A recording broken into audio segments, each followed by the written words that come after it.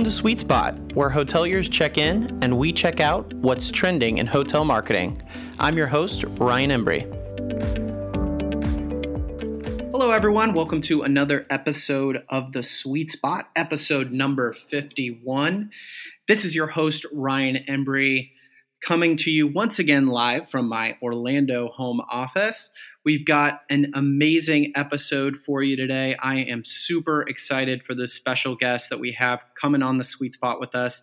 He's been a voice that a lot of you have probably been listening to throughout this whole pandemic COVID-19 situation, and that is Senior Vice President of Lodging Insights at STR, Jan Freitag.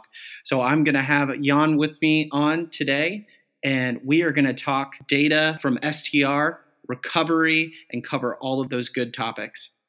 All right, Jan, thank you again so much for joining us. Let's go ahead and jump right into it. Yeah, thanks for having me. You know, in your position as Senior Vice President of Lodging Insights at STR, your team is really uniquely positioned to identify trends in global hospitality markets. You know, I'm wondering, with the data almost changing day by day, how is your team navigating the challenge of COVID-19, which, again, has really provided a significant disruption to original forecasts for this year and beyond? So it is true the data is changing day by day. By now, we can luckily say that the data is getting less bad. So we sort of peaked, if you want to use that word, or troughed out at the bottom the week of April the 11th. And ever since then, our weekly demand data in the United States has steadily improved bit by bit by bit. Specifically, on the weekends, we've seen occupancies actually increasing week over week over week, which is a nice thing to see. We're navigating this just, like everybody else. We're reporting the data. We ask our clients to trust the data. We are making the best of the data and trying to point out where things are really hurting and where things are getting a little bit better. And STR as a company, it's nice to see that our Beijing office is actually back in the office, but all the other offices are still working from home globally. That is awesome to hear. And we are constantly looking for any of those signals of good news. So even something as small as people coming back into the office, that is a good signal for our industry. In difficult times like this, we've sometimes tried to find comparisons from the past to help us understand where we're going through and, maybe give us that hope moving forward. Now, in your webinars, Jan, you mentioned prior challenging times, 9/11 and the Great Recession, 2008. Now, from a data perspective, how does, if at all, does the COVID-19 pandemic compare to past crises we've seen in the hotel industry? It doesn't. That's the short answer. So we saw post 9/11 and post 2009 that, RevPAR and ADR declined, over 10%, well over 10%. RevPAR declined, roughly 20% or so. And now RevPAR in April was down over 70%, or around 70%, I should say. So we've never recorded data like that. The April RevPAR decline for luxury and upper upscale class hotels was over 90%. Group demand basically evaporated completely. And there was really no high-end transient demand to speak of. So it doesn't compare. The thing that we look at is now, what does a recovery look like? And there, I'm not sure if it compares. We don't know that yet. What we do know is this: ADR recoveries are never V-shaped. And we have a sample size of 2 now, post 9/11 and post 2009. And we saw that it takes us twice as long for ADRs to recover than it is for ADR to hit bottom.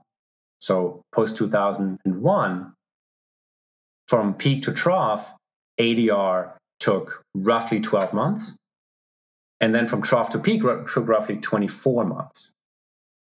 So it takes us twice as long to recover. And the same is basically true post 2009. Took us 17 months to come down and 39 months to go back up. So it's not unreasonable to assume that this will happen again this time around on the ADR front. Now the ADR declines are much, much steeper. We expect ADR this year to decline over 20% for the year. Next year, 2021, ADR to increase 1.7%. So basically at the rate of inflation or so. Certainly not a V-shaped recovery. So that's all we know when you ask us how do we compare to this. The downturn is unprecedented. The upturn, well, we have some lessons that we learned last time around. So let's see if they come to pass. Yeah, we'll see. And absolutely unbelievable statistics. Nothing that we've seen before. So it will be very interesting as we continue into the summer months, into the fall, into the winter, what that's going to look like as far as recovery goes.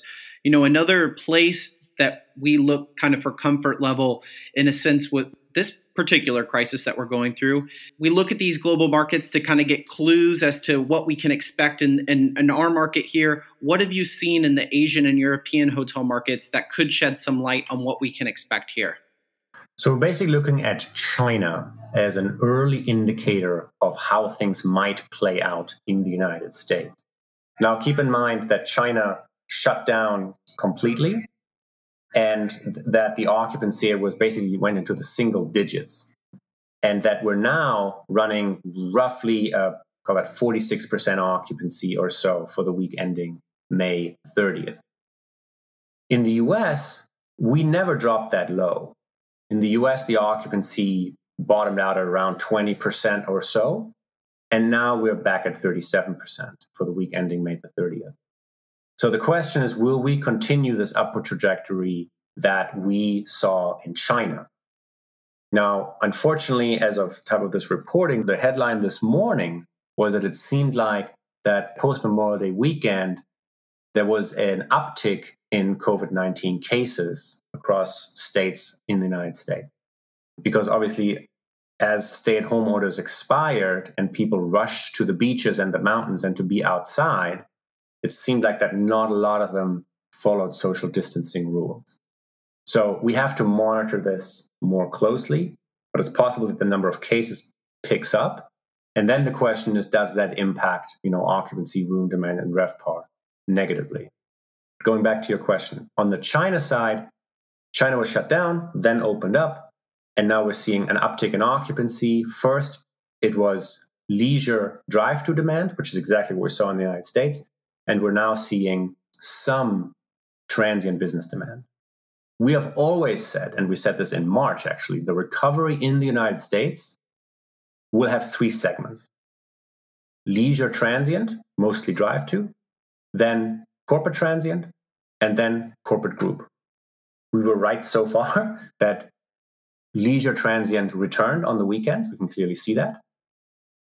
The FAA tells us that there are more people flying.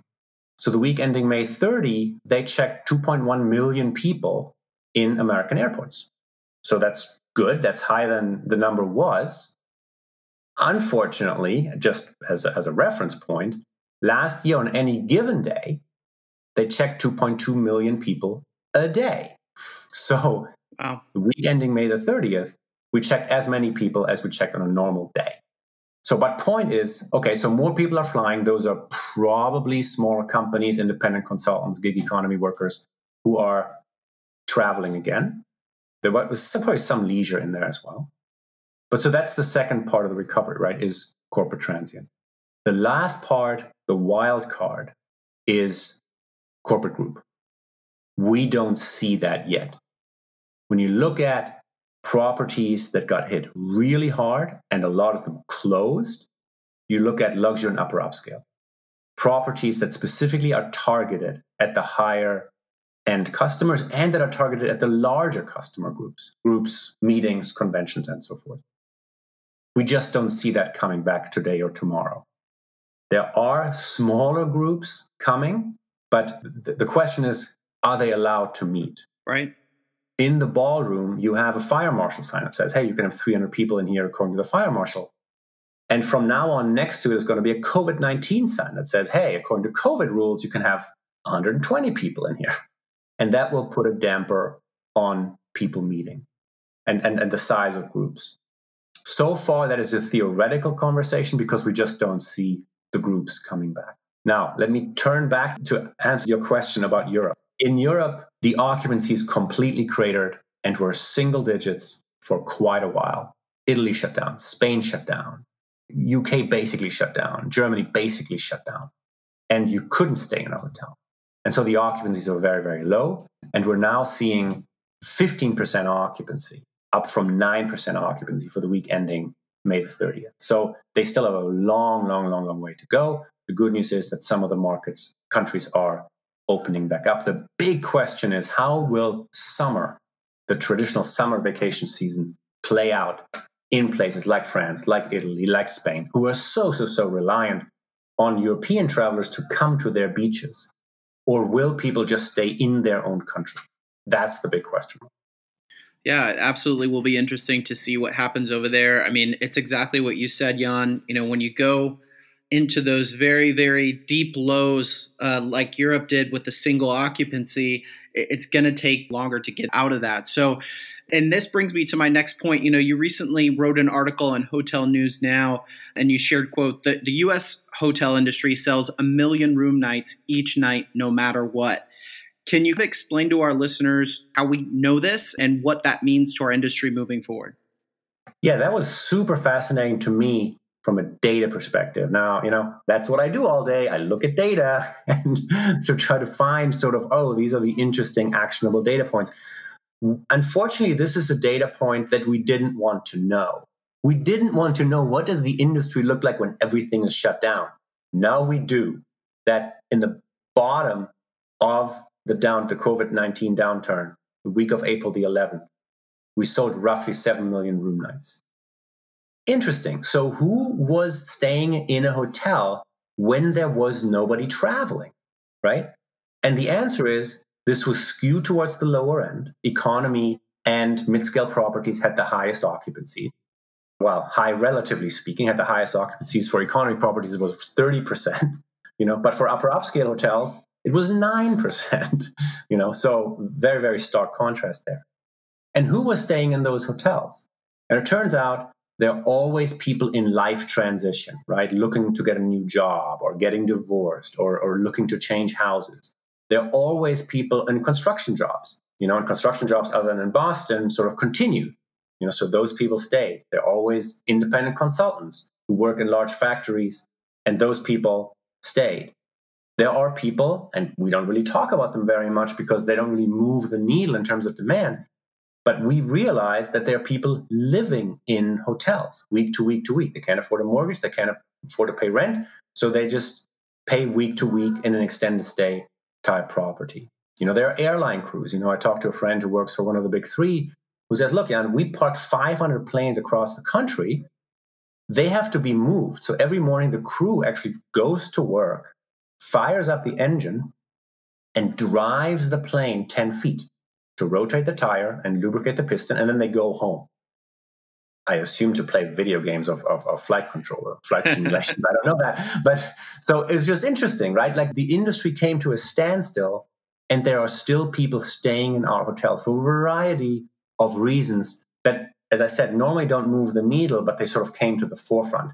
The other interesting sort of subchapter on this is people who actually rented a room not to stay there, but to work in it. So there were a bunch of articles written, one on Hotel News Now, one in the New York Post, about general managers who just attracted a target audience of people living in 2 to 4 miles away from the hotel, who said, I can't get anything done at home. My kids are driving me crazy. What do I do? Well, these are perfect offices, right? You have high-speed bandwidth, you have your own bathroom, and they just don't sleep there. They just go there every day, and rooms are cheap right now to stay in an office because obviously WeWork and the other offices were all closed. So just lots and lots of different pieces of demand that normally we don't focus on. Yeah, absolutely. That was, one of the tips and best practices we gave our hotel listeners during this time was to try to get creative in those solutions, offering up your hotel room as an office space, and once they're at the property, if you host them properly, that might extend their comfort level a little bit more, seeing that they're coming in and out of a hotel every single day. They're seeing the cleanliness procedures that are going on, the kind of new normal that we've been talking about. That could have an impact on occupancy moving forward with those travelers that are willing to go to a hotel for an unconventional way, office space, so to speak. Oh, that's a good point. I hadn't thought about that. You're sort of training your next customer, about how clean they are. I hadn't thought about that. Yeah, that rings true. Exactly. One of the things that I love, I believe you call it on your webinars, the eyeball chart, where you're talking about tracking trends by regions. I'm curious, how does geographic region play in the role of speed of recovery? Yeah, so we had something called the eyeballs of recovery. I'm not sure that that's the best name of the chart, but what we basically are able to do is we plot every single submarket in a specific color. And where you can see so clearly that through March and then April, the data got very bad and the red dots in that circle increased. And now we're seeing the red dots in that circle decreasing and the green dots, meaning the higher occupancy submarkets, are increasing. What we absolutely clearly see is an uptick in demand and occupancy in markets that have something to offer that's outside. Florida, Texas, Utah, the Great Smoky Mountains, Gatlinburg, Tennessee. So what we saw very, very clearly here that for the last couple of weeks that the occupancies in those drive-to markets have increased. Yeah, you're absolutely right. Our corporate office is Travel Media Group. We're based here in Orlando. We are definitely going to see an increase in that transient traveler that you were talking about coming in. We have, I believe, SeaWorld opening today, Universal already open, and Disney coming in July. So I'm sure we'll see an uptick of those transient travelers coming. And that's going to be huge for the Orlando region. But again, for hoteliers out there and listeners out there, identify where are there some outdoor spaces like Jan was talking about that travelers can take advantage of, and make sure you're marketing those on your social media and your websites, because that's where these first travelers are going to feel most comfortable as they start to return to travel. Jan, I want to get back to something you were talking about, group travel. You talked about with your leisure guests, drivable distances. You talked about the corporate coming back, and we can kind of identify that through TSA screenings. I'm wondering, what signals are we going to see out there when it comes to group travel returning? What should we be on the lookout, maybe as an indicator that group travel might be on its way back? So I'm supposed to be the expert, and I'm supposed to have all the answers. This is a question where I really have to say I don't know yet. I can see leisure. I can sort of wrap my head around it, what that looks like, drive to, and we see that in the data. I can get a sense of corporate individual travelers going back on the road and being socially distant. I can sort of wrap my head around that. I am not yet sure what meetings look like in a 6-foot world. I know that a lot of entities have put out, hey, here's how we're going to meet, and here's how we're going to do it. It's going to be, you can only walk one way in the ballroom. There's not going to be buffets anymore. There is going to be grab and go food, and there's not going to be, it's mostly classroom style seating. And if you have a tent top, maybe only 4 people sit around a table. Like, all of those are things that I read about. I don't think anybody has yet really done it. So I think what we will need is groups to meet in order to see how groups meet, because there will be starts and stops and things where we're like, oh, well, that actually doesn't work that way. Or, oh, maybe this is the way it works best. So it's hard for me to answer this specific question. The indicator I'm looking for is just for groups to actually go out and try it and not be virtual, but actually be in the same ballroom, in the same city, and then to see how does this work and what have we learned from it. And keep in mind that, of course, these meetings are falling under regulations that vary widely by state and by city. Here in Nashville, the mayor has a point of view on this versus the governor, who has a point of view on this, versus the general manager, who has a point of view on this, versus our meeting planner, who has a point of view on that. So all these things have to sort of align. That's a very long answer to say I really don't know.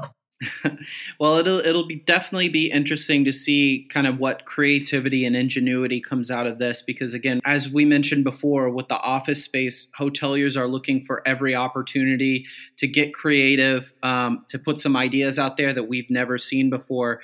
So it'll be interesting to see. Are there any other COVID-19 processes? You talked about maybe taking away the buffet, maybe limiting capacity, but do you see any other parts of the hotel experience become part of the quote unquote new normal as travelers start to arrive there? Yeah, absolutely. It's going to go from high touch to high tech. I think we already saw that over the last couple of years. Keyless check-in, that you use your phone basically for everything. That is absolutely put into hyperdrive, and owners and brands are moving in that direction at light speed.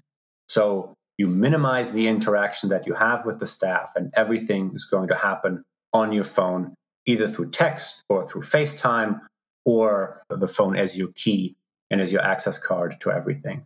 That is the future. That is the next normal, and there's going to be a lot of technological solution. Now, the question is, on the very high end of the market, where high touch was always something that you paid for, what does that look like? What does a luxury experience look like post-COVID, where, as I said, everything happens on your phone and you really don't want to interact with this very well-trained staff? What does that look like, and how do those hotels differentiate themselves? It will never be fully tech, obviously, maybe on the lower price points, but in the higher price points, I'm very curious to see how the interactions with the guests take place. So that's one thing I would look at. The other thing is that I think, unfortunately, we're going to have more trash. I think we're going to go back to everything being wrapped. And that is really sad. Like, I think we made a lot of progress over the last couple of years, in reducing our footprint, our trash footprint, our carbon footprint. And unfortunately, I think we're sort of, the pendulum is going to swing the other way, that everything is going to be single wrapped again. I hope not. I hope that we are using foresight and looking forward and saying, we can't really sustain that. We don't want to undo all the gains that we made. But I think on day one, guests are going to be most comfortable saying, I'm the only one who's used this. Yeah, absolutely. High touch to high tech. Absolutely love that phrase. I completely 100% agree with you. And it's out of necessity. We've talked about it on this podcast before. Tech in hotel industry, for some reason, compared to other industries, it's just a little bit slower, right? We still have that landline phone in the hotel room. We still, when we order that breakfast, might need to put out our order on the doorknob. This pandemic is for better or worse, going to really speed up that learning curve. And what you said about green initiative prior to the pandemic, all of these large franchise companies coming out and putting a hard stance on, plastic straws, and you're absolutely right, Jan. I hope that doesn't get lost in all of this. But it is something that, as travelers, as consumers, we're either going to have to be able to deal with on one side of it or the other. So very interesting. A lot of this is very unknown. Yeah. The other part I should probably mention is housekeeping. It sounds like that the traditional way of we think about housekeeping is gone, that there will be a very deep cleaning after the guest leaves, and then maybe the room will be left unoccupied for 24 hours or so. I've heard actually of some hotels where the guest checks out, the room is not touched by anybody for 24 hours, then deep cleaned, and then again not touched for 24 hours, and then rented again. You can obviously only do that when you have very low demand environments that we have right now. It's going to be interesting to see how we handle that as the number of rooms sold increases. But there will not be the traditional, you stay for 3 nights, you get A, turned on service, and B, just regular refreshment every day of your room. That is gone, because people don't want to interact. So the good news is that we're going to use less chemicals and cleaning materials in those cleaning services that we used to do, every day. But it's going to be sort of a hardcore cleaning when the guest checks out. I think that is definitely a change that is welcome by the guests, but it is absolutely positively welcome by the owners, because there's going to be, a cost savings that, we won't use the word cost saving. We're going to say, no, we're going to keep you safe. We're going to, not interact with you But I think there's definitely going to be, the owners are going to love that. Yeah, hoteliers are on track with some of those implementations of the 24-hour, and I've read up on that as well, 24 to 48 hours between stay. Hoteliers are going to have some difficult decisions when it comes to their supply and occupancy here. So it'll be interesting to see how they handle that. On the Sweet Spot podcast, we try to, end some of these educational talks about COVID-19 and what we're going through with some good news. So we're constantly looking for any sort of signal of good news. You have any for us today? Can you share any recent data that might increase optimism for hoteliers moving forward? Yeah, so last weekend, the week ending May the 30th, there were actually 2 submarkets that saw positive year-over-year growth in occupancy and room rate. Wow. All you have to do that is you have to shoot a rocket into space. And when you do that, you have no problem attracting people. So the SpaceX launch drove occupancies on the Space Coast up higher year over year. So I don't know how applicable that is, but if you have, a direct line to Elon Musk and say, hey, you mind shooting up a rocket from our submarket, you will absolutely see the positive impact. Yeah, we're either going to need some more rockets or solar eclipses or some sort of, phenomenon. But, that is positive to see. And again, that's what we're looking for. Obviously we've got that streak going of increase in occupancy going right now.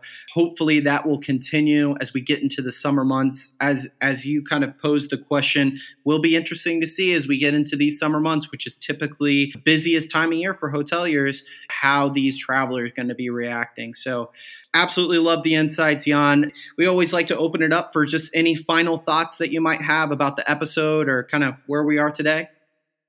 Our main takeaway is always trust the data. Number 2, we have a whole host of resources on str.com. There's a COVID-19 landing page. I record a weekly video about the United States. Our friend Tommy Manuel records a weekly video episode about the UK. And then there are bi-weekly webinars for the greater Europe area. And we also have a weekly video 8 minutes long for the greater APAC region. All of those are available there for free. Check them out. And especially on the China side, look at them and then sort of get your bearings on what the recovery looks like. China is roughly 6 to 7 weeks ahead of the United States, the way it looks like right now. So trust the data and use it as a resource. And thanks so much for having me. Absolutely, Jan. You're invited anytime you like. Just want to, again, thank you and your team for all the insights. I know for me personally and our team at Travel Media Group, the insights and amazing work that you guys do at STR have got us going through, getting us excited about this recovery, which hopefully we are in the early stages of that. But I appreciate your time today, and thank you so much. Thank you. Have a great day. That was my exclusive interview with Senior Vice President of Lodging Insights at STR, Jan Feitag. If you are looking for more information, as Jan said, you can always visit their website. They've got a great COVID resource center at str.com. If you have any questions about any of the content that we talked about or are interested in being a special guest or just have a topic that you'd like to hear from us at the Sweet Spot talk about, please feel free to reach out to us. 407-984-7455. This, again, is Ryan Embry, your host of The Sweet Spot. And thanks for listening. We'll talk to you next time. To join our loyalty program, be sure to subscribe and give us a 5-star rating on iTunes. Sweet Spot is produced by Travel Media Group. Our editor is Ann Sandoval, with cover art by Barry Gordon. I'm your host, Ryan Embry, and we hope you enjoyed your stay.